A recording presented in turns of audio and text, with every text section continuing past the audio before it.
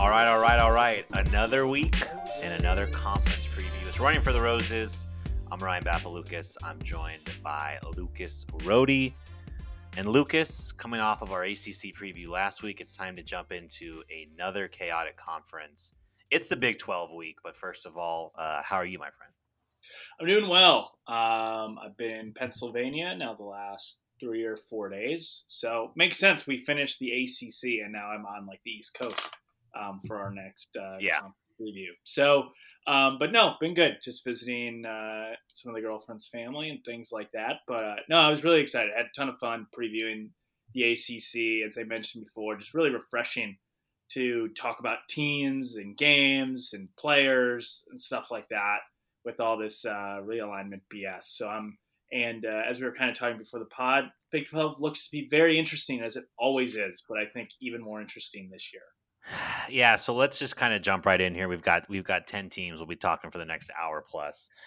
Before we jump into the individual teams, Baylor is your defending Big 12 champion. They beat Oklahoma State in what was a really, really fun conference championship game last December. Lucas, traditionally this conference has been Oklahoma at the top, Kansas at the bottom, and then just a hogwash in the middle. But this league this year, I don't recall it ever being as chaotic. When we were doing the research, every team you had question marks. Every team you either had a new coach, you have a new quarterback, new coordinators, whatever it is. So I guess when you were kind of doing your research, when you were kind of prepping for today's pod, what jumped out to you about the conference kind of from an overarching view?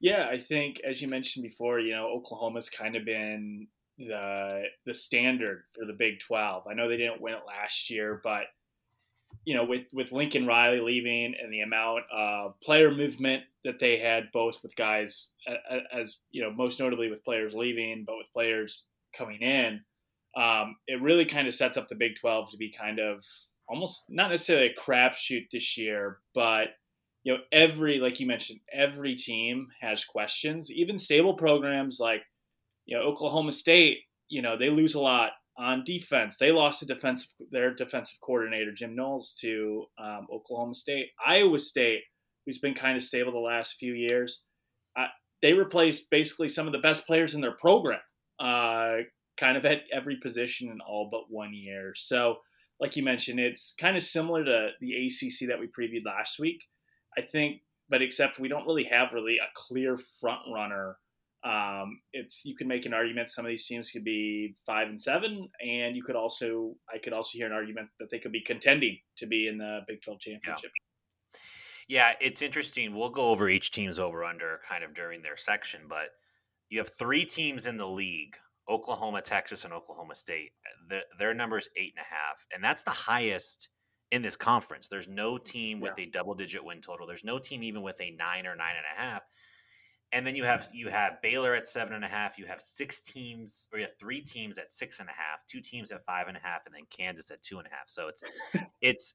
I think what Vegas is telling us is that they expect a lot of mediocrity. They expect a lot of 9-3s to 6-6s, which is kind of what I think it'll be as well. So I'm really interested to kind of break down team by team. So let's jump into it. We'll start with the Oklahoma Sooners.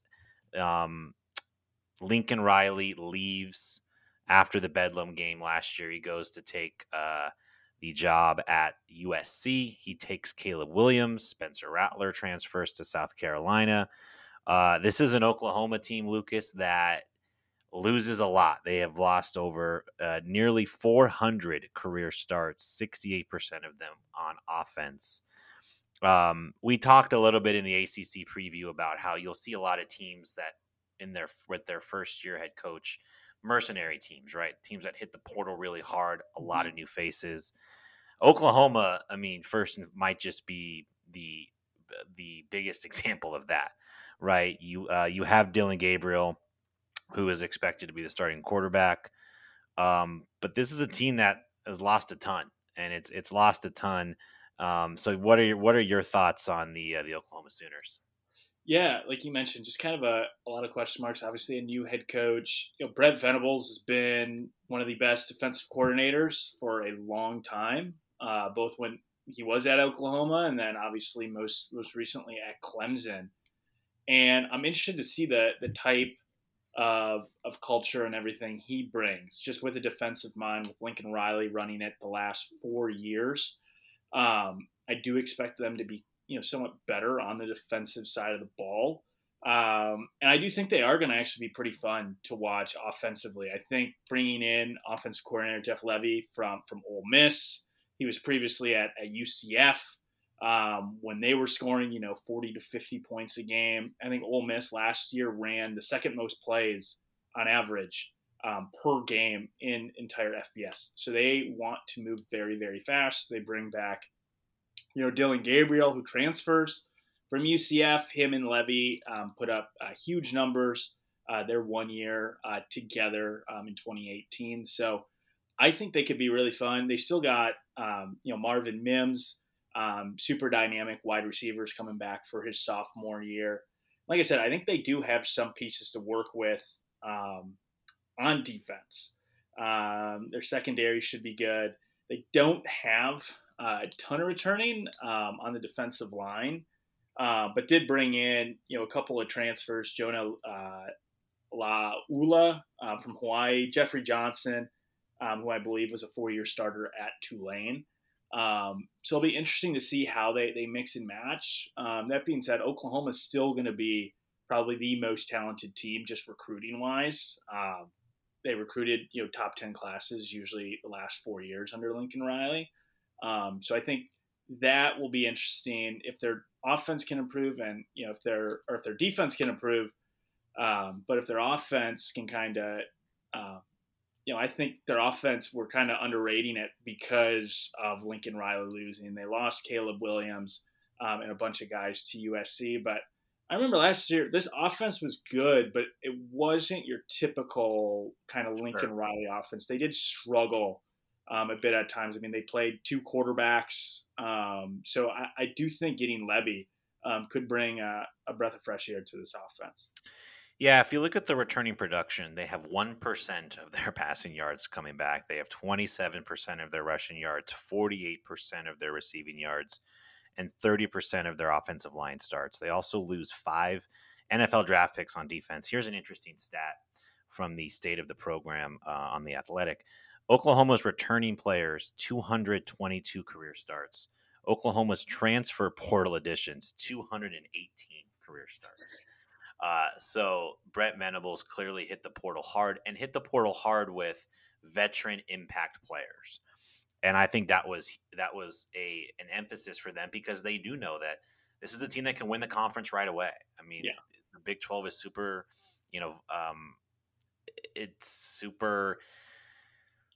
it's very chaotic. I mean, it's year to year, you just don't know. You had 2 kind of outsiders play for the conference championship last year with Baylor and Oklahoma State. And I think they realized that with a veteran quarterback, you have Eric Gray back at running back. You do lose Kennedy Brooks. Lucas mentioned Marvin Mims. They also have 3 transfers coming in at wide receiver. There's a lot of turnover. Anytime you have a first-year coach, there's going to be a lot of turnover either way. But it seems like Oklahoma brought in some really veteran players from the portal and guys that have a lot of starts. And I think that's going to be key for Brent Venables in his first year in Norman. The out-of-conference schedule includes UTEP, Kent State at home. They'll go at Nebraska, where they will beat the Cornhuskers 23-17. And just a heartbreaker for Nebraska. The Big 12 home slate, Kansas State, Kansas, Baylor, and Oklahoma State. They'll get Texas and Dallas. On the road in the Big 12, TCU, Iowa State, West Virginia, and Texas Tech.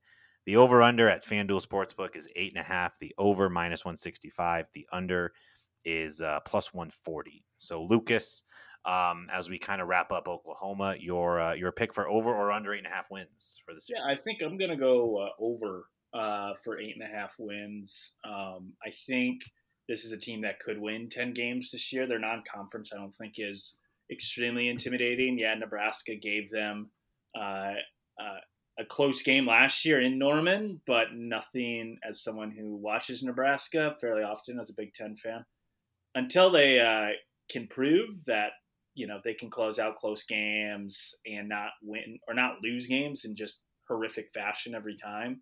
I still think that's a very winnable game. And as I mentioned, they could be potentially looking at their schedule, maybe they could probably be favored in all 12 of these games. Just because, like we said, you can make an argument for Texas, but Oklahoma is probably still the most talented team from a talent standpoint in this league. And I think Brent Venables will bring a toughness to that defense that it hasn't had in some time. And like I said, I like the combination of Jeff Levy and Dylan Gabriel reuniting here in Norman. I'm in agreement with you. I'm going to take the over as well. For a lot of the reasons you said, I think when you look at this team, you mentioned they're going to be favored in basically every game. I think the only team in conference that can compete with them on a talent basis is Texas. That's on a neutral, obviously. Some of the more upper echelon teams in this league, as we'll get to, they have a lot of questions about them. Oklahoma State loses a ton and their defensive coordinator. Mm-hmm. Baylor, which we'll get to soon, they are basically left Jerry Boheyman and went to their backup quarterback, despite them winning double-digit games in the Big 12 last year. So to me, it's an easy, like the floor is 9-3. If you assume they win all their non-conference games, you could lose 3 games in the conference and still hit this over. So I would take this over as well. And I think Oklahoma is going to. I think it's a 10-2 team. Like I think if you were to ask me what's the specific record, I think 10-2 makes a lot of sense for this team. Maybe you slip up at TCU or at Iowa State. Maybe you lose Red River to Texas. But even if you slip up twice, you're still going to go 10-2. Probably going to find yourself in the Big 12 championship game. All right, let's get to the Texas Longhorns. 5-7 in 2021, Steve Sarkisian's first season. It was a season that started off well, 4-1, and then they finished 1-6, 6 straight losses for the first time since 1956. And obviously, all eyes will be on quarterback Quinn Ewers, who transfers from Ohio State. The people that probably listen to this pod who are in college football know all about Quinn Ewers. Very prominent quarterback in the 2021 class, reclassified, enrolled early at Ohio State, basically played in one game and I don't think threw a pass in garbage time, and he transfers back to Texas. Loaded on offense, Lucas, questions on defense. The revenge game in Lawrence in November, Texas and Kansas. Can't wait for that. What are your impressions on the Texas Longhorns? I love that. I think like Kansas's last 2 conference wins have been against Texas over the last 5 years. But no, kind of like you said, loaded on offense. Very interested to see Quinn Ewers. I mean, you think about it, the guy hasn't played quarterback since his junior year of high school. So yeah, and you talk about his second start ever might be against Alabama at home, but. No, I mean, you really like the skill position talent because if he's good, he's going to have weapons around him. Obviously, Bijan Robinson is going to be another Heisman contender this year. Little bit of questions, I think, about their offensive line. I was reading they could have potentially 2 true freshmen starting on their offensive line, which they were both 5-star caliber players, but that's a lot, I think, especially at that position to ask a true freshman to come in and play at a high level. But you mentioned kind of the defense. This defense was terrible last year, especially against the run. Allowed about a little over 5 yards per carry and 200 yards. The thing is, they do bring, their top 4 linebackers are coming back. One of their best tacklers last year, Anthony Cook, they're actually moving him to safety, which could kind of shore up that zone. And we kind of mentioned last week just some interesting transfers. I think another one is Tucker Dorsey. He was an FCS, once again, another FCS All-American from James Madison. Had kind of crazy numbers up there and is using his graduate year to transfer up to the high level and could be an impact player for them. But still, that defense, I just think the biggest thing is, can they play physical? I feel like the issue with Texas, they've been so soft the last few years. And I still think that might be the case. But I think they do have the offense to win shootouts if need be. And I think the interesting thing about the physicality, Lucas, that you just brought up was there are the upper echelon teams in this conference are physical, right? Baylor is Mm-hmm. physical, Oklahoma State's physical, Iowa State's physical. All those teams obviously have questions. They all have to replace key players, but those are teams that aren't afraid to line up with, a tight end or two in the I formation or in the pistol, whatever it is now, and run it down your throats. And Texas could not stop anybody last year on the ground. Quick glance at the returning production: 22% of the passing yards, 92% of the rushing yards, 67% of the receiving yards. This might be the best backfield in the country. Yeah. Roshan Johnson, Bijan Robinson, and then Kalen Robinson. Stacked. Xavier Worthy. I'll bring up another transfer from Wyoming, Isaiah Neyor. Mm-hmm. They also got the Alabama tight end transfer, Jahleel Billingsley. Skill positions, this is probably the best unit in the conference. And I think, like, if you were to ask me who are some of the more intriguing players across the country, I think Quinn Ewers has to be near the top. What are we going to get from Quinn Ewers? This is a guy that, like, his 247 rating, I'm pretty sure is like a perfect rating. I'm pretty sure he is one of the top rated high school quarterbacks to ever come out of high school in the internet Mm-hmm. recruiting era. He kind of, I feel like, I don't want to say slept on, but I feel like he's being a little undervalued because of the weird trajectory. Because usually we see these guys come out, they play right away. Well, Quinn Ewers sat behind CJ Stroud, who, is going to be a Heisman contender this year. So he kind of, he left high school early, didn't play his senior year, went to Ohio State, kind of disappeared for a year, and then transfers to Texas. And then obviously you have Arch Manning commits a couple weeks ago, and that's getting a bunch of news. So this is going to be a really fascinating year for Quinn Ewers. If he's really good, does that affect Arch Manning? And if he's really good, Texas could win 10 games this year. I Yeah. mean, easily. The non-conference, UL Monroe, home against Alabama, week 2, and UTSA. The Big 12 home games include West Virginia, Iowa State, TCU, and Baylor. The Big 12 road games are Texas Tech, Oklahoma State, Kansas State, and Kansas, and they'll get Oklahoma, obviously, on a neutral. The over-under number is 8.5 from FanDuel. The over -115, the under -105. This was hard for me. I waited until the very end to fill this one in, and I'm taking the under just because it's Texas, and I have to see it. I have to see 9 or 10 wins. Like, this team, if you tell me Texas goes 11-1 with the only loss coming to Alabama, and they win the Big 12 and they are in the playoff, I wouldn't be shocked. If you told me they went 6-6 and Texas fans are trying to fire Steve Sarkisian, I also wouldn't be shocked. Like this, the high ceiling, high floor, or high ceiling, low floor kind of team. Well, I was listening to Cover 3 today. They did their Big 12 preview as well, and forget who, but they brought up a good point of, like, if you lose to Alabama by 3 scores, what is the mindset of this team after that, right? They play UTSA, who won, I think, 11 games last year, the week after. You have, if you look at the schedule, the road schedule, very favorable. Your only really tough road game is Oklahoma State. You get West Virginia at home, Iowa State, TCU, and Baylor at home. So the schedule sets up well. So I'm not confident in this at all, but I think 8-4 is probably the most likely scenario. So I'm gonna go under 8.5 wins. Yeah, I'm with you on that. Kind of for the same reason you mentioned. Nothing that Texas has done over the last really decade makes me feel comfortable giving them a high number of wins. And I think 8-4 would be a step in the right direction for them. Most likely going to be losing that game at Bama, but just for a track record too. I mean, we talk about Texas every year, as a potential Big 12 contender.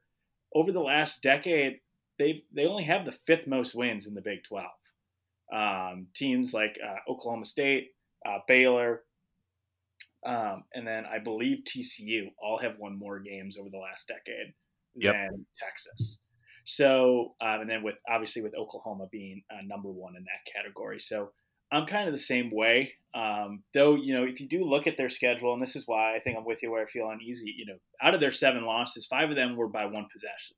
Yeah. So if they're able to, get half of those, they're potentially looking at a 9-3 year, which I think is possible. But I just right now I feel more comfortable with them, at 8-4, especially with how they're, how I just think the Big 12 is also just going to beat each other up as well.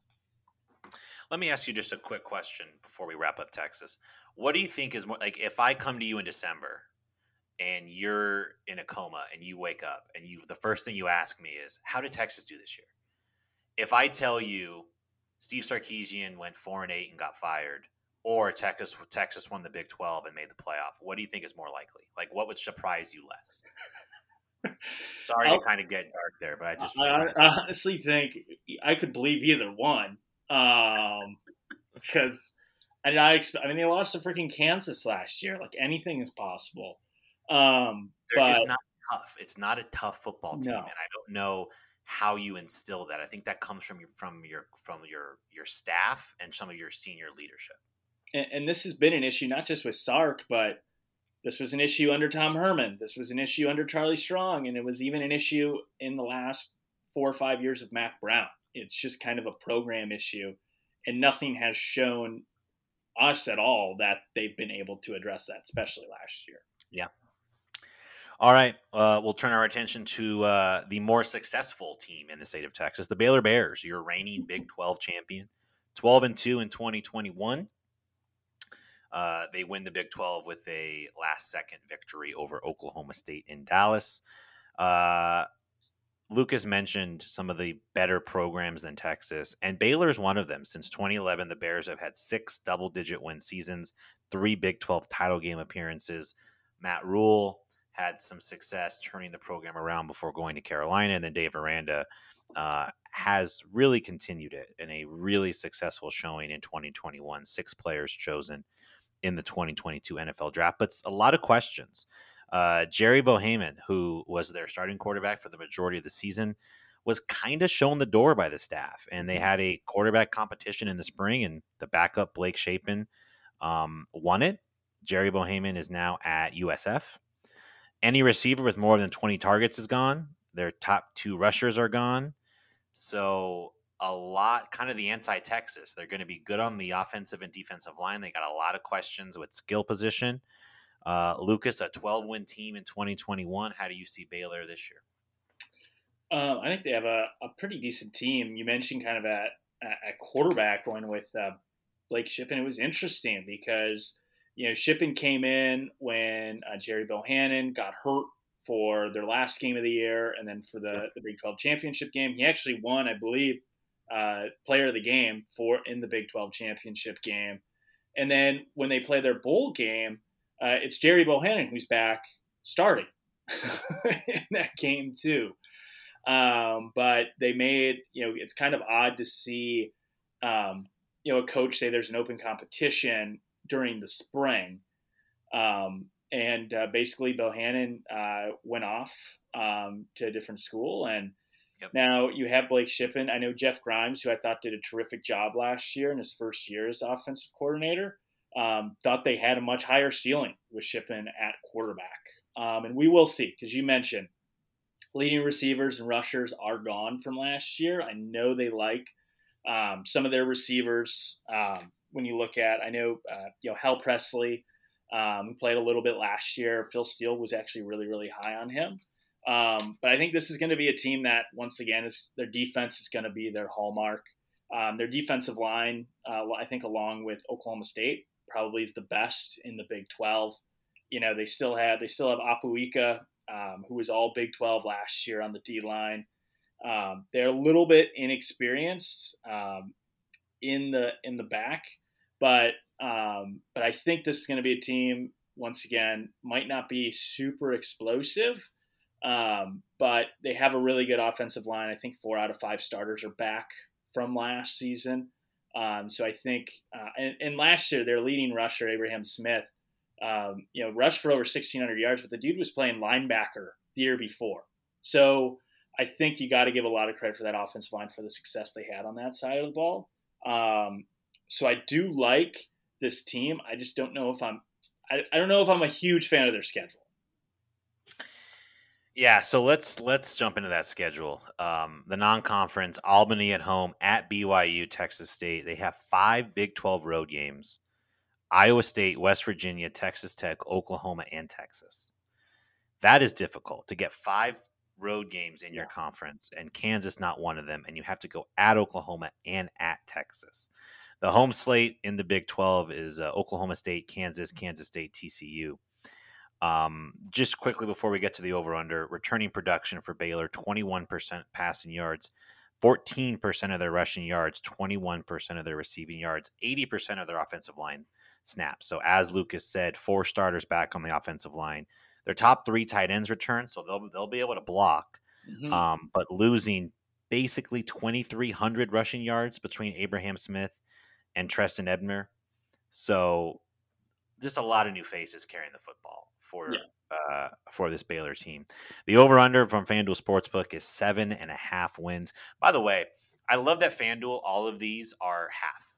Like Yeah, there's no whole. I've been looking at some other books and you have a lot of whole numbers. I'm like, that is just it's just brutal. So shout out FanDuel for having the 0.5s in the win total. 7.5 is the win total for Baylor. The over is -150. The under is +130. I took the under 7.5, and I just think you have a lot of question marks on offense and a difficult schedule with 6 road games, all of them pretty challenging. I mean, maybe at Texas Tech and at West Virginia, but to go at Oklahoma, to go at Texas, to go at BYU, to go at Iowa State, it's just tough. And I'm going to take the under. I think 7-5 is a likely number for Baylor in kind of a come down bit of a rebuild for the Bears. 6-6 potential as well. The under is +130. I don't love it to bet it. Don't know if it'll be a lock for me, but I'm going to go under 7.5 for Baylor. Yeah, I'm with you for the same reason. Just because of that schedule, I think this could be a team Baylor that we look at the end of the year and they go 7-5, and all 5 games were 1 possession games because I think they're going to be in just about every game that they play. It's just I don't know. Just looking at if they're going to have the firepower to match up, especially against like teams like Oklahoma in Texas that are going to be able to score points. But also going up to BYU, I think BYU is going to be favored in that game as well. So I'm with you as well. I think this is a 7-5 team. And I think that's a good third year, especially with all the production that they're missing out on this season. All right, the Oklahoma State Cowboys, 12-2 in 2021. How about this? Wins against Oklahoma, Texas, and Notre Dame. They, I don't know if you remember that crazy Fiesta Bowl. Notre Dame was up 28-7, I think, and Oklahoma State stormed back. I actually had Notre Dame as the last leg of like a 5 leg bowl parlay money line. Just was furious. So, really a monumental season, a breakthrough season for Oklahoma State. Came incredibly close to winning a Big 12 championship. But a lot is gone for the Cowboys. More than 300 starts, a ton on defense. Jim Knowles, your defensive coordinator, goes to Ohio State. They do get Derek Mason, who kind of flees the Auburn fire, to come and coach the defense. I thought that was kind of a real nice hire for Mike Gundy to get an SEC coordinator. Spencer Sanders returns for, I believe, is his 9th season at Oklahoma State. I could be off there. But like Spencer Sanders is actually really good. I mean, he's just a solid college quarterback, 2,800 yards through the air, 752 on the ground, 26 touchdowns last year for the Cowboys. Lucas, your thoughts on the fight in Mike Gundy's? Yeah, it's funny. Like Spencer Sanders, I feel like he's just everywhere I hear he was just kind of a question mark quarterback. But then you look back, he was first team All Big 12 last year as quarterback, and absolutely shredded Notre Dame in that Fiesta Bowl. I actually watched those Fiesta Bowl highlights this past week to kind of just research Oklahoma State a little bit. But like you mentioned, I think Derek Mason will help kind of stop the bleeding that we saw for attrition on their defense. This was one of the best defenses in Big 12 in the conference's history. You talk about, I believe they led the country in sacks and in tackles for loss.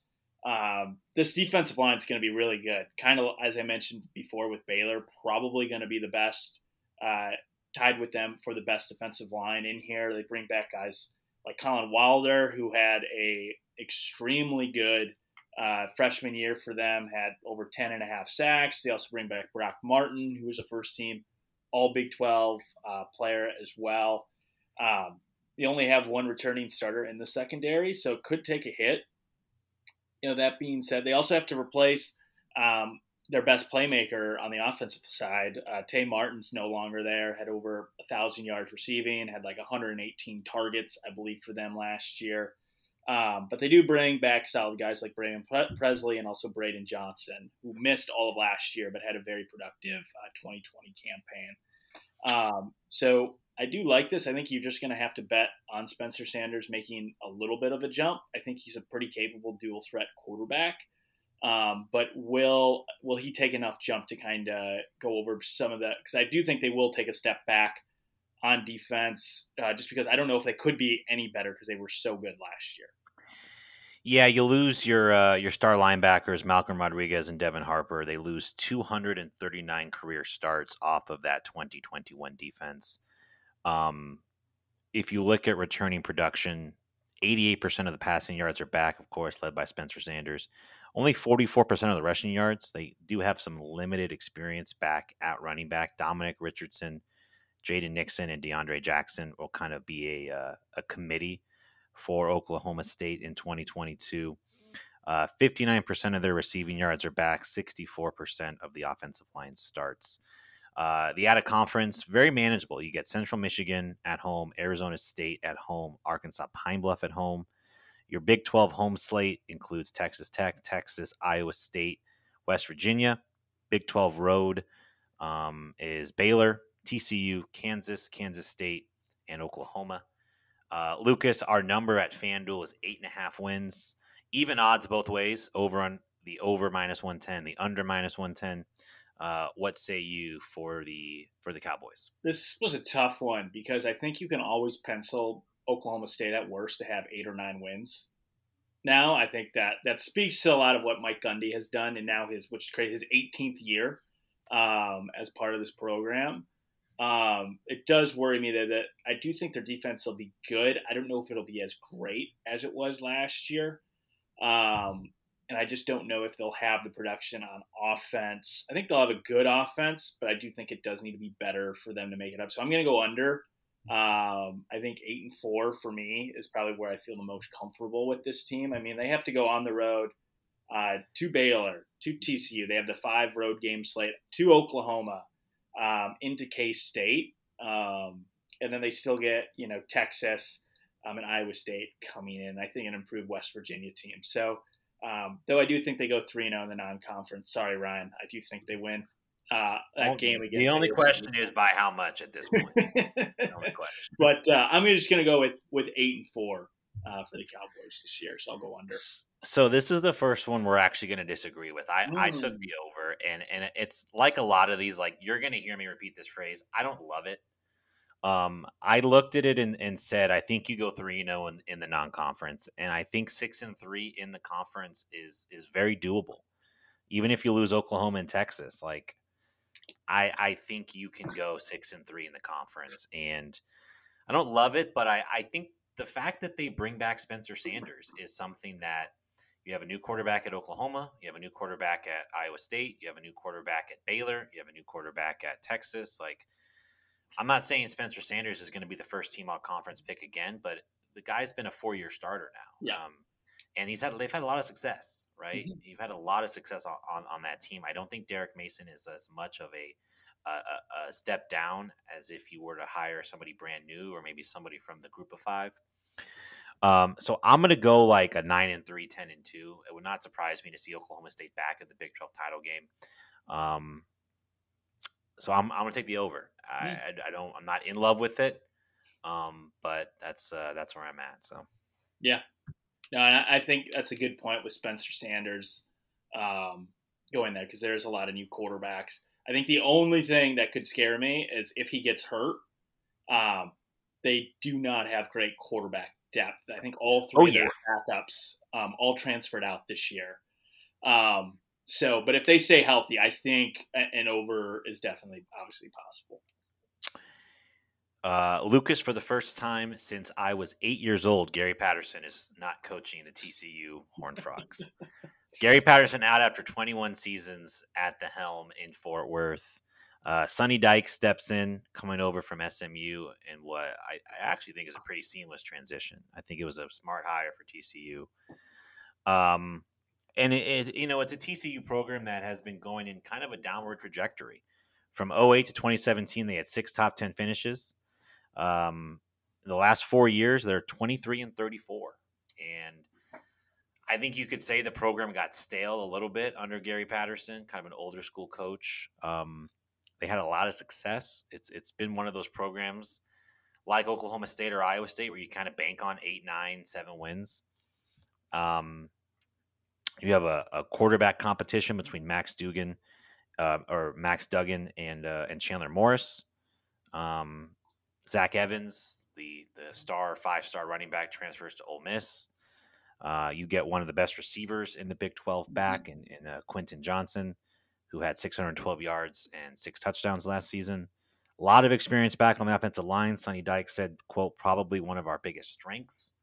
So Lucas, 5-7 for TCU in 2021. What are your thoughts on the Horned Frogs? Yeah, like kind of you mentioned, like kind of a good fit.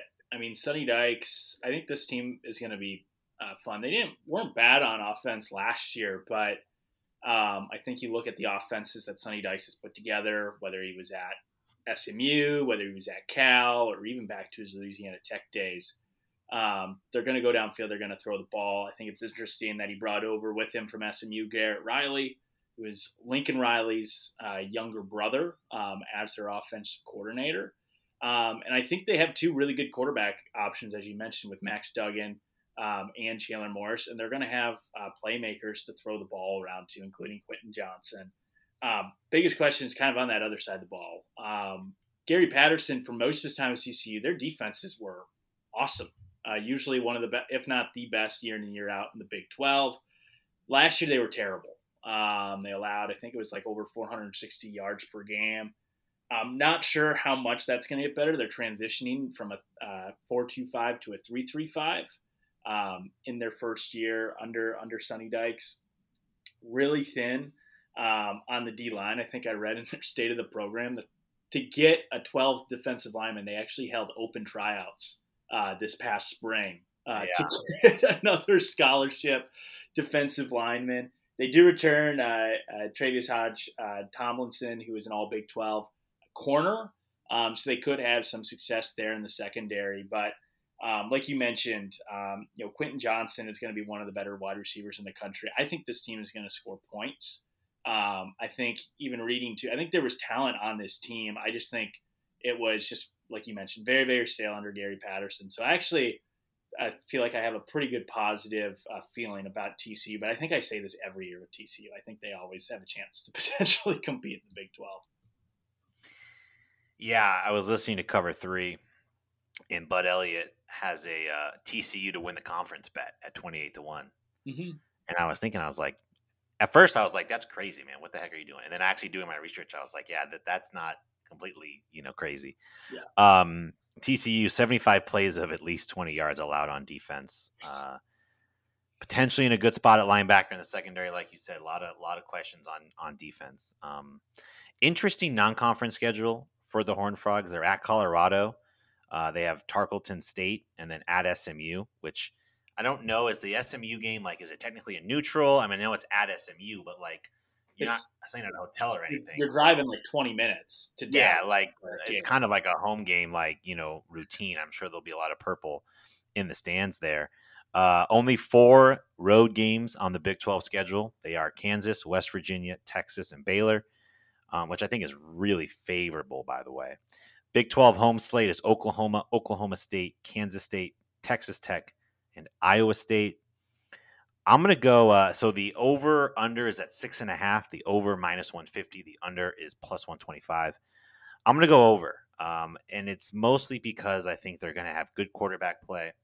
I think they'll be able to score points. I think the schedule is very favorable. I mean, maybe you say they go 2-1 in the non-conference. They could go 3-0, by the way, Mm-hmm. with 2 road wins in the non-conference. Your road games, I think, I mean, Kansas, West Virginia, I think are going to be 2 of the worst teams in the league, personally. Texas, like, who knows what that team will look like when you play them. You get some tough games at home. Oklahoma, Oklahoma State, Iowa State. I think you can get at least one of those, maybe 2. So I'm going to go over. I think this is like a 7-5, 8-4, kind of like TCU. What they normally. I think 7-5 is pretty realistic. So I'll go over 6.5. I'm over with you too. I think, like you mentioned, with all your points, I think they're going to score a lot of points. I think they're probably one of the few teams that can match up skill position wise with both Oklahoma and with Texas. So yeah, I think, and you mentioned kind of a dark horse, 28-1 odds to win the Big Ten or the Big 12. No, I really like this team. I think it's talented enough in their roster, and I think a new change of scenery with Sonny Dykes is going to do wonders for this program. So I'm going over as well. All right, the Iowa State Cyclones, under the guidance of Matt Campbell. How about 5 straight winning seasons for Iowa State? 29 Big 12 victories in that span, or 29 victories in the Big 12 since 2017, second only behind Oklahoma. Definitely a disappointing year for Iowa State, considering what they had coming back off of a team in the COVID year that made the Big 12 championship game, that made it to the Fiesta Bowl against Oregon. You had Brock Purdy back, you had Breece Hall back, and they struggled. They were 7-5, 5 one-score defeats in 2021. They lost to Clemson in the bowl game to finish their record at 7-6. And a lot of turnover, Lucas, for this Iowa State team. Brock Purdy gone, Breece Hall gone, Charlie Kohler gone, Mike Rose gone, the linebacker.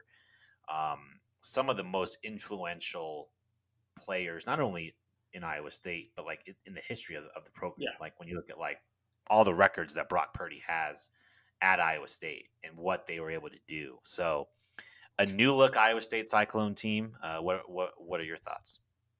Yeah, yeah, like you mentioned, like a lot of like kind of program record setters. Breece Hall leaves this year, but just kind of looking at them, I know Hunter Deckers, I believe, is going to be the starter for them. Played a little bit last year when Purdy got kind of dinged up, but Matt Campbell, I know, said he's thinks he can be a really really special player for them. I think this is really a year where you just kind of look at Iowa State and it's like, okay, if you really believe in what Matt Campbell has built, a rebuilding year at Iowa State shouldn't be anymore. You're going 3-9 or 4-8. So I do think this team's going to compete to go to a bowl game. I mean, defensively, they've been good every year under Matt Campbell. That still should be the case. I know in the defensive line, they bring back Will McDonald, who was a first-team All-American last year on the defensive line. And they return a good chunk of their offensive line back as well. I know they lose Breece Hall, but they've had good running backs in this program before. I mean, they lost. David Montgomery was a huge back for them a few years ago, and they just replaced. They have gone David Montgomery to Breece Hall. That's pretty impressive. Yes. So I think I have a lot of trust in Matt Campbell and just what he's built. And I think last year, they had huge expectations. This year, I don't think anyone is really expecting that much. And I think that's kind of where they like to be as a program. So I think this is going to be a positive year for Iowa State. Yeah, so Hunter Deckers set Iowa high school records in 11-man football in passing yards and touchdowns. Xavier Hutchinson is back at receiver. Both tight ends are gone, including Charlie Kohler, who was a 4th-round pick, I believe, of the Ravens. Will McDonald the 4th, they get him back on defense, 14 sacks last season. They get 2 starting linebackers. They did have some exodus to the transfer portal, 17 players in the portal, 5 transferring to other Power 5 programs. The over-under 6.5 from FanDuel. The over is -120, the under +100. I'm going to take the over 6.5. Because I believe in Matt Campbell. Kind of like you said, right? Like rebuilding, the floor should be 6-6, maybe 5-7 if you have a ton of injuries. But I look at the schedule. The out of conference is Southeastern Missouri State, at Iowa, and Ohio at home. They get 5 Big 12 home games, including Baylor, Kansas State, Oklahoma, West Virginia, Texas Tech. 4 games on the road in conference: Kansas, Texas, OK State, Texas Tech, who I put twice, so that doesn't make any sense. Regardless, I'm taking the over. I think Kansas on the road win, Kansas State home win, West Virginia at home win. Like, that's 3 wins right there. Ohio and SEMO is 5. Like, I just think it's easy to get to 7 wins. So I'm going to take the over 6.5. Yeah, I'm with you too. I'm taking the over once again, largely because I think they've just developed a really good program there at Iowa State. And as you mentioned, they only have the 4 road games this year in the Big 12, and it's always nice when one of them is Kansas because it's almost like a guaranteed win. So I'm going to be going over as well with you. All right. So that was Iowa State. We'll get now to Kansas State. The first thing I wrote down with Kansas State, Lucas, is that Colin Klein is their offensive coordinator, and I just felt so old. I felt so old, man. Wasn't it just like it feels like he was in a Heisman Trophy finalist like 2-3 years ago. Wonder Kid over here. So Colin Klein, the new offensive coordinator at Kansas State. Kansas State had him as the interim OC for their bowl game victory over LSU last year, so he takes the job. Adrian Martinez is replacing Skylar Thompson at quarterback. You might remember Adrian Martinez for fumbling roughly 20% of his dropbacks at Nebraska. So some upheaval there at offensive coordinator and quarterback, but they get Deuce Vaughn back, who's probably the best running back in this league, not named Bijan Robinson, but will probably be a first-team all-conference back, over 1,800 yards from scrimmage and 22 touchdowns last season.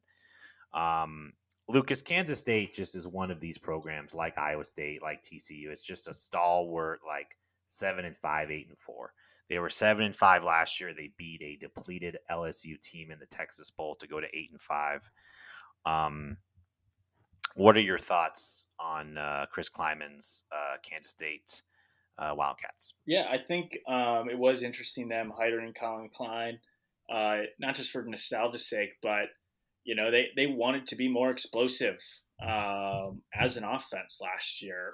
I think it was noted in their State of the Program article. He's like, I can't run the same offense they did at North Dakota State because at North Dakota State, our offense was built because we never trailed in any games. And that's not necessarily the case at Kansas State. And so I do think they are growing as a program. Like you mentioned, Deuce Vaughn is one of the most exciting players, in my opinion, in college football. And I think you can literally probably build this offense around him. And I think bringing in a guy like Adrian Martinez, despite the inefficiencies that he has had as a quarterback, I think he's still solid enough. If you have a good offensive plan around him, he can be a good quarterback. They return, I think, 4 out of their top 6 wide receivers. So they have a pretty deep group there as well. And on defense, last year they switched to a 3-3-5. We kind of see that as a growing trend in the Big 12. They had good results. I think they were 23rd overall. So I think a second year in that defensive system it is obviously going to just benefit them. And they return one of their best players, Felix Anaduke. Uzama was the co-defensive line player of the year last year in the Big 12, had 11 sacks, 14 and a half tackles for loss. So, I mean, and it's Kansas State. They're just fickle every year because they just usually just play really, really smart. They don't beat themselves, and they play solid on both sides of the ball. I expect exactly the same from them this year. Yeah, I wrote down in my notes the defensive line, the edge group looks to be really good. You have both your starting cornerbacks back. You have some questions at safety. They have to replace 4 guys there who played last year. If you look at returning production, 19% of the passing yards, 82% of the rushing yards, 73% of the receiving yards, 43% of the offensive line stats. Out of conference, they'll get South Dakota at Missouri. They'll host Tulane. The Big 12 road slate includes Oklahoma, Iowa State, TCU, Baylor, West Virginia. So they are one of the 5 road games teams in this conference. At home, they'll get Kansas, Texas, Oklahoma State, and Texas Tech. Lucas, I will let you go first. I believe I went first the last 2 times on the over-under. So the number is 6.5. The over is -145. The under is +125. Your call. Yeah, so this one was tough because, as I just mentioned, I just think Kansas State every year is just solid on both sides of the ball. Don't beat themselves. But I'm actually gonna go. I'm gonna go under. I don't know if I can see them getting a 6-5, just because, like we mentioned too, they have the 5 away games in the Big 12 at Oklahoma, at Iowa State, and at TCU, at Baylor. All 4 teams that I feel pretty highly on. I'm even a little bit higher on West Virginia. And one of their away games and then one of their home games is Kansas. And I think even that early game against Mizzou, I think that could be what makes or breaks whether this hits over or under. If they're able to beat, win or lose that game. So I'm just gonna go under because, as you mentioned too, Adrian Martinez. After watching him for 4 years at Nebraska, I think he's a solid quarterback, but I cannot trust him in any close games. And they, like a lot of Big 12 teams, they could be playing a lot of close games again this year. You can tell Lucas and I have good chemistry because we're in lockstep on all of them. I took the under as well. For the 2 main reasons were the schedule, and then the last thing you mentioned about Adrian Martinez. Adrian Martinez, correct me if I'm wrong, did not take Nebraska to a bowl game, correct? Nope, they haven't. Yeah, because Scott Frost hasn't been to a bowl game yet. The best 3-9 team in the country, by the way, Nebraska. So it's hard for me to think that Kansas State is going to lose Skylar Thompson, who's a really good quarterback for them, yes. Replace him with Adrian Martinez and make a bowl game with a schedule that includes road games at Missouri, at Oklahoma, at Iowa State, at Baylor. You know, it's. I think this is going to be a 6-6, 5-7 team. I don't think they'll miss a bowl game, but I think 6-6 is the most likely outcome. So I went ahead and took the under as well. But never love betting the under with Kansas State. Like no. you just don't. I hope they prove me wrong because they're one of the programs that I think they're just so easy to root for year in and year out. So I won't be rooting for them to be under, but that's just kind of how we see it. Yeah. All right. The West Virginia Mountaineers, 6-6 in 2021. A couple things I wrote down before we kind of jump into it. So Graham Harrell is the offensive coordinator, and JT Daniels is the projected starting quarterback. I did not realize JT Daniels landed at West Virginia. I will be completely honest. And I don't know what to think about that. Former 5-star. These quarterbacks, like, you could be really bad for 4 years or very pedestrian, but if you carry that former 5-star mantle, for some reason you're just hyped up. But I really like the Graham Harrell addition. I mean, I think he's a solid offensive coordinator. I'm kind of surprised that he took this job because my next bullet point is Neil Brown on the hot seat? 17-18 in 3 seasons, 7 losses on the final possession over the course of his tenure. This seems to me like, unless you win 7 or 8 games, he's probably gone. Yeah. So your thoughts on kind of the Neil Brown, Graham Harrell situation, and then just kind of West Virginia as a whole. Yeah. No, I was actually surprised when I was doing my research. I was wondering where Graham Harrell left because I knew he was not at USC anymore. Obviously, Lincoln Riley kind of cleaned house with the whole staff there. But no, I think it's really intriguing because I remember when West Virginia had their last real kind of former blue chip quarterback that transferred there, and that was Will Grier, who was kind of like a high 4-star guy at Florida, transfers to West Virginia and ends up having great seasons under there. And I think they have that potential with Graham Harrell, who put up, I think early in his USC tenure, put up some really nice offenses, as well as when he was at North Texas. So I think this will be a better fit for him in the Big 12, obviously playing in the Big 12 at Texas Tech. So I do think that's interesting. They do bring back, they did lose their top receiver from last year, but I believe they bring back 3 out of their 5 leading receivers from a year ago. Defensively, they've been good under Neil Brown just about every year. But last year it wasn't the offense. They still have Dante Stills, who was getting catered to go to the NFL draft on the defensive line. It was all Big 12 last year. He decided to come back. However, their top 5 tacklers are gone. But I do think this offense is going to be improved. They have all 5 starters back on the offensive line. So I do think that running game is going to be improved. That was something they really struggled in a year ago, and really since Neil Brown has gotten there. But I agree with you. This is a big year for Neil Brown. I think after you saw the success that Dana Holgorsen had there, where they were competing, getting close to going to Big 12 title games, I think that's kind of the expectation. Is they want to be back up in that 7 to 9 win range, I think, this year. So I do think they have the goods to potentially do it. But it's a big year. But I think Graham Harrell and getting JT Daniels is a move in the right direction for them. Returning production for West Virginia, 8% of the passing yards are back, 33% of the rushing yards, 53% of the receiving yards. They do return 92% of their offensive line starts. Lucas mentioned Dante Stills, 43 and a half career tackles for loss for the defensive tackle. Really, really good. They do lose their other defensive tackle, Hakeem Mesidor, who transferred to Miami. Bit of a surprise for Neil Brown. The out-of-conference, strange. At Pitt, Townsend, at Virginia Tech.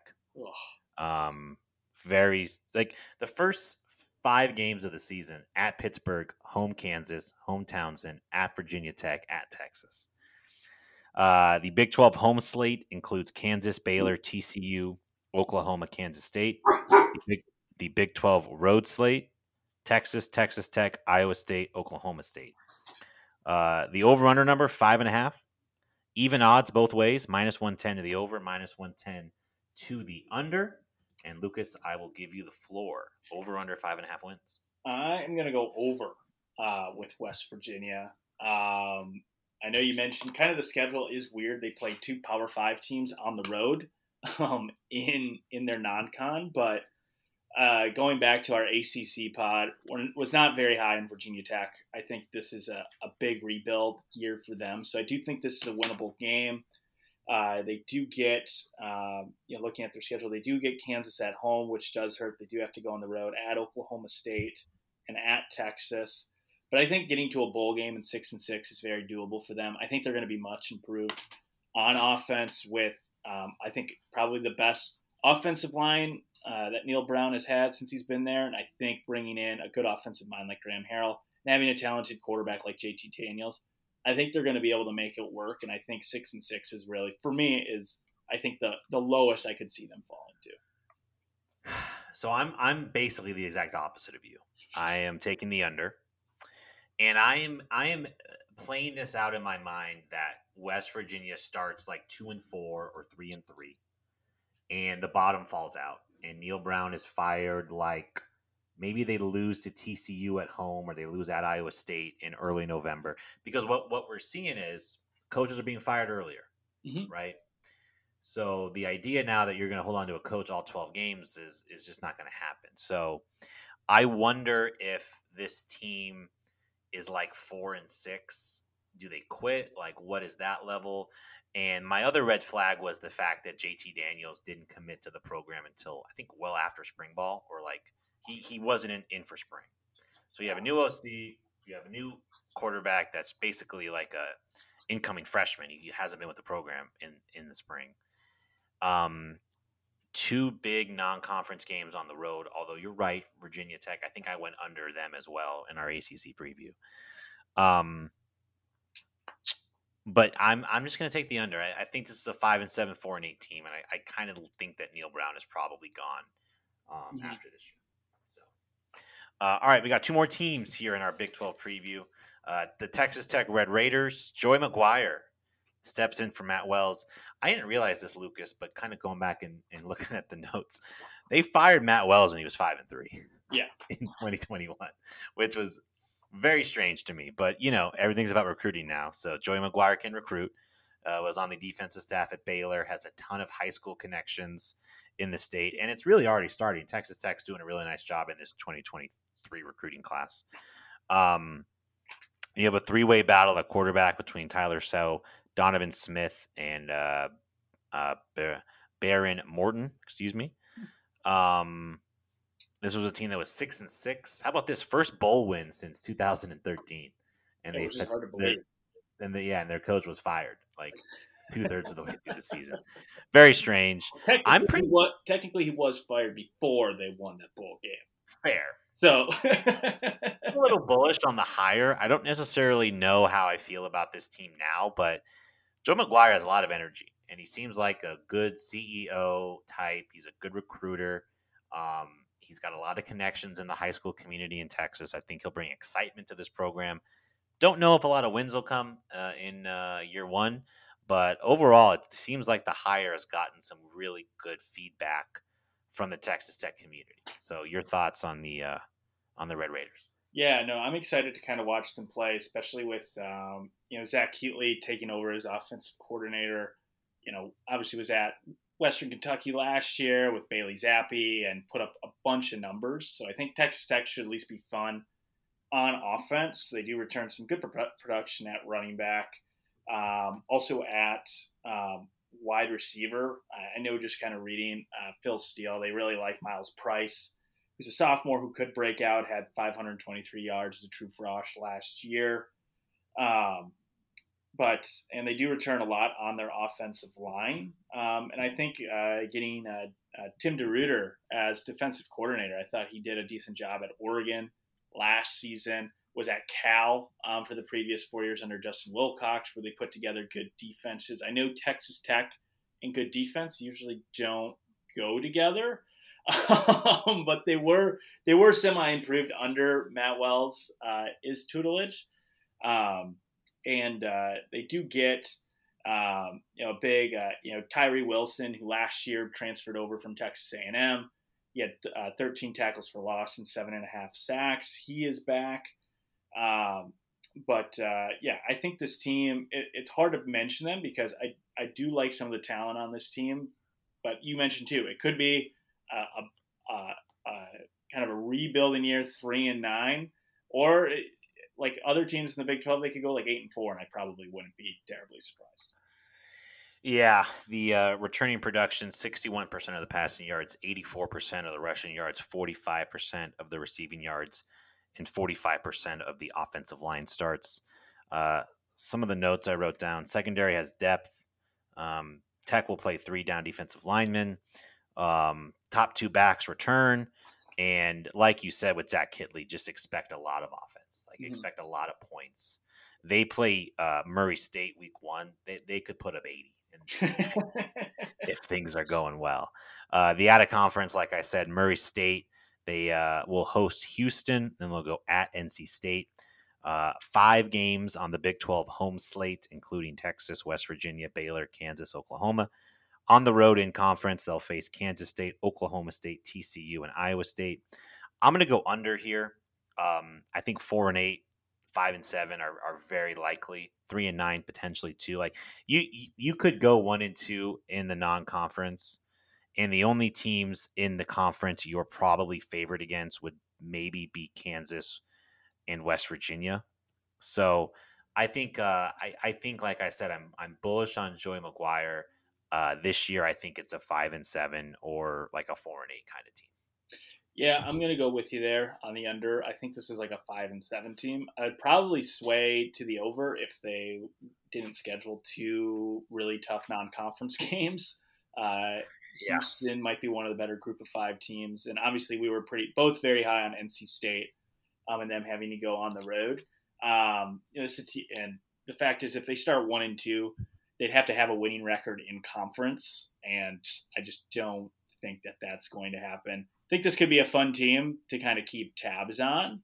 But I think, like you mentioned, probably 4-8, 5-7 is more likely for this team. All right, we'll wrap up the Big 12 with the Fighting Lance Leipold's, the Kansas Jayhawks, 2-10 in 2021. But who cares, baby? We got the win over Texas, 57-56 in overtime. Um, Kansas had a very kind of interesting season. The reports out of Lawrence were basically like this team is going to be a complete mess in year one for Lance Leipold, and the phrasing that they used was like it was more like year zero Mm-hmm. in terms of just having to get the bodies, having to get the players of a caliber to at least play Division One college football. 8 of their 10 losses were by double digits. However, if you look at their last 3 games, they beat Texas on the road, they lost by 3 to TCU, and they lost by 6 to West Virginia. So clearly they showed some improvement.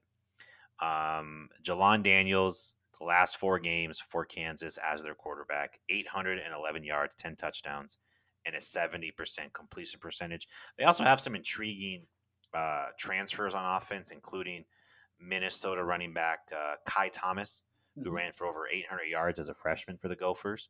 I know our boy Dakota Johnson will be sad to lose him, no longer rowing the boat.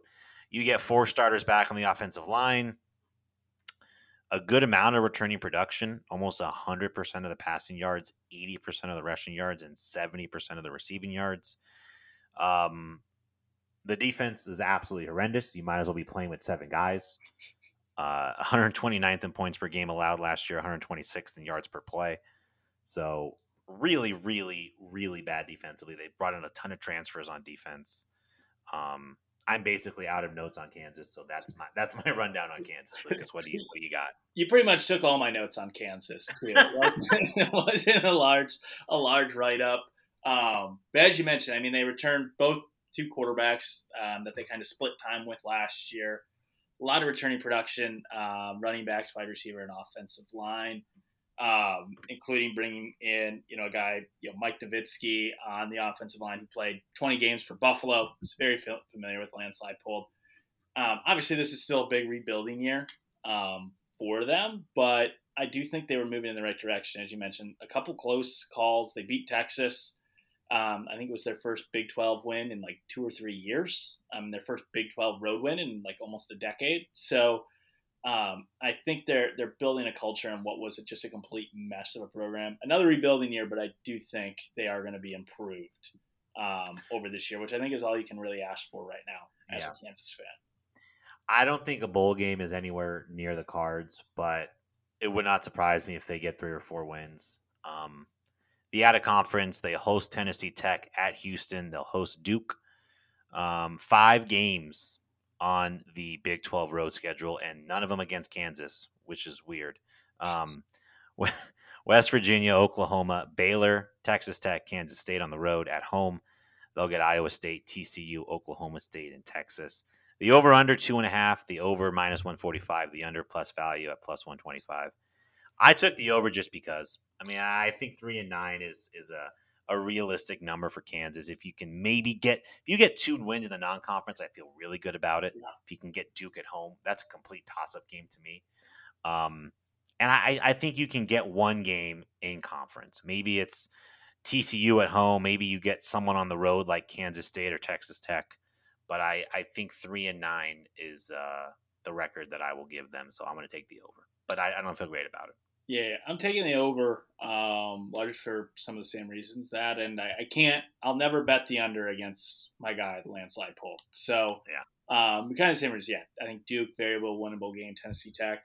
And as we mentioned, there's no kind of out of that bottom tier, the Big 12. It wouldn't surprise me in any of those games when those teams play each other, which one wins and which one loses. So I think if they can win another Big 12 game for the second year in a row, win one single one, that's progress, and I think they're well on their way. So yeah, I'm going to go with the over 2.5 as well. Okay.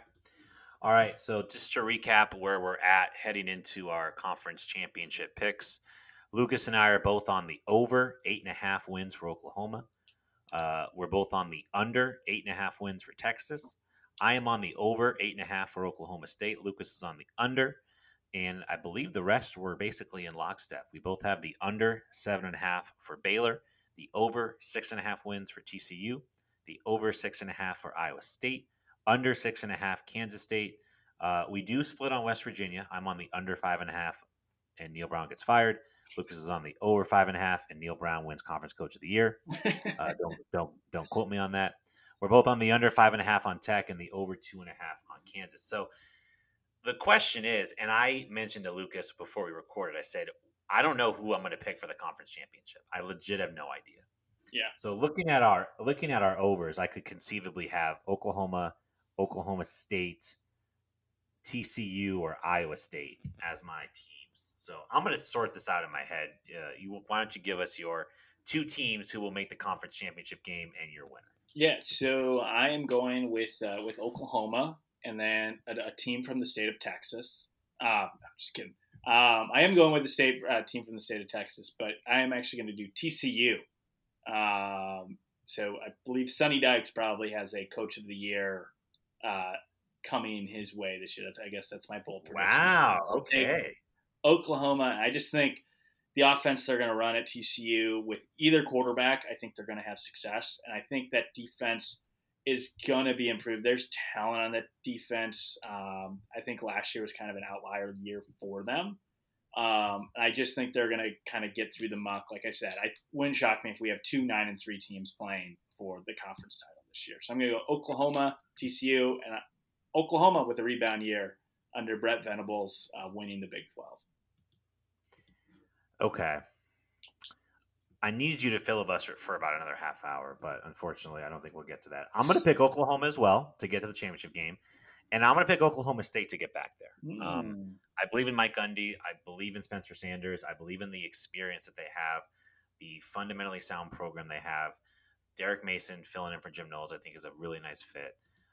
So I'm gonna take Oklahoma State, and I'm gonna take the Cowboys to win the league. Oh, This is probably gonna just blow up on me when Oklahoma State goes 7-5, but I don't love picking a first year coach, and there's so much turnover on the Oklahoma roster, right? There's so much turnover on this team that I don't feel great picking them. Now, there's also a lot of turnover, especially on defense for Oklahoma State, but we haven't seen Dylan Gabriel at the Power 5 level. We haven't seen Brent Venables coach a game yet. We just don't know. Eric Gray is going to be counted on to carry a lot more of the load than he did last year. And there are obviously questions on defense with Oklahoma. So I'm going to take Oklahoma State to win the league. I don't feel good about this at all, but I'm going to try something different this year. Hey, sometimes that works. You kind of have to be bold with the Big 12 because it's been outside of really Oklahoma. It's kind of a surprising who else is going to come up there. But no, I like both those picks. I don't feel great about taking Oklahoma State with the under, so it would not shock me if they were back in Dallas playing for another Big 12 title. I also just kind of think like the storyline of like coming up basically 1 yard short for 3 straight plays. I think that's, I can buy the motivation, the focus, the added edge to this team. No one believes in us. I can buy that Mike Gundy will sell that. Yeah. So I'm gonna go Oklahoma State winning what I'm guessing is their second Big 12 championship under Mike Gundy. Did the Brandon Weeden? I think they've won Justin Blackman group two. win it? They won that one. I can't remember how many years ago, back in like 2011, 2012, and then I think they won one. Did they win one just a few years ago? I shouldn't have asked the question They've been close so many times. I know. It just seems like usually the year they can beat Oklahoma, I feel like is the year they win the Big 12. Just because Oklahoma is the team year after year that usually gets in their way. Yeah, and I could easily see him like losing Bedlam and then coming back and winning. Good. The game. It's going to be interesting. That happened. Any final thoughts on the Big 12 conference? No, it should be fun. It's really the last year before it kind of gets weird. Next year, if things hold still, there'll be 14 teams in this conference. With the new additions, we'll kind of have a mix over a year with the new teams and Oklahoma and Texas. But it's fun as always. I think we're going to see a little bit more offense this year with some of the new quarterbacks in the league. But it's not short for storylines. So I think it's maybe the most intriguing conference maybe this year.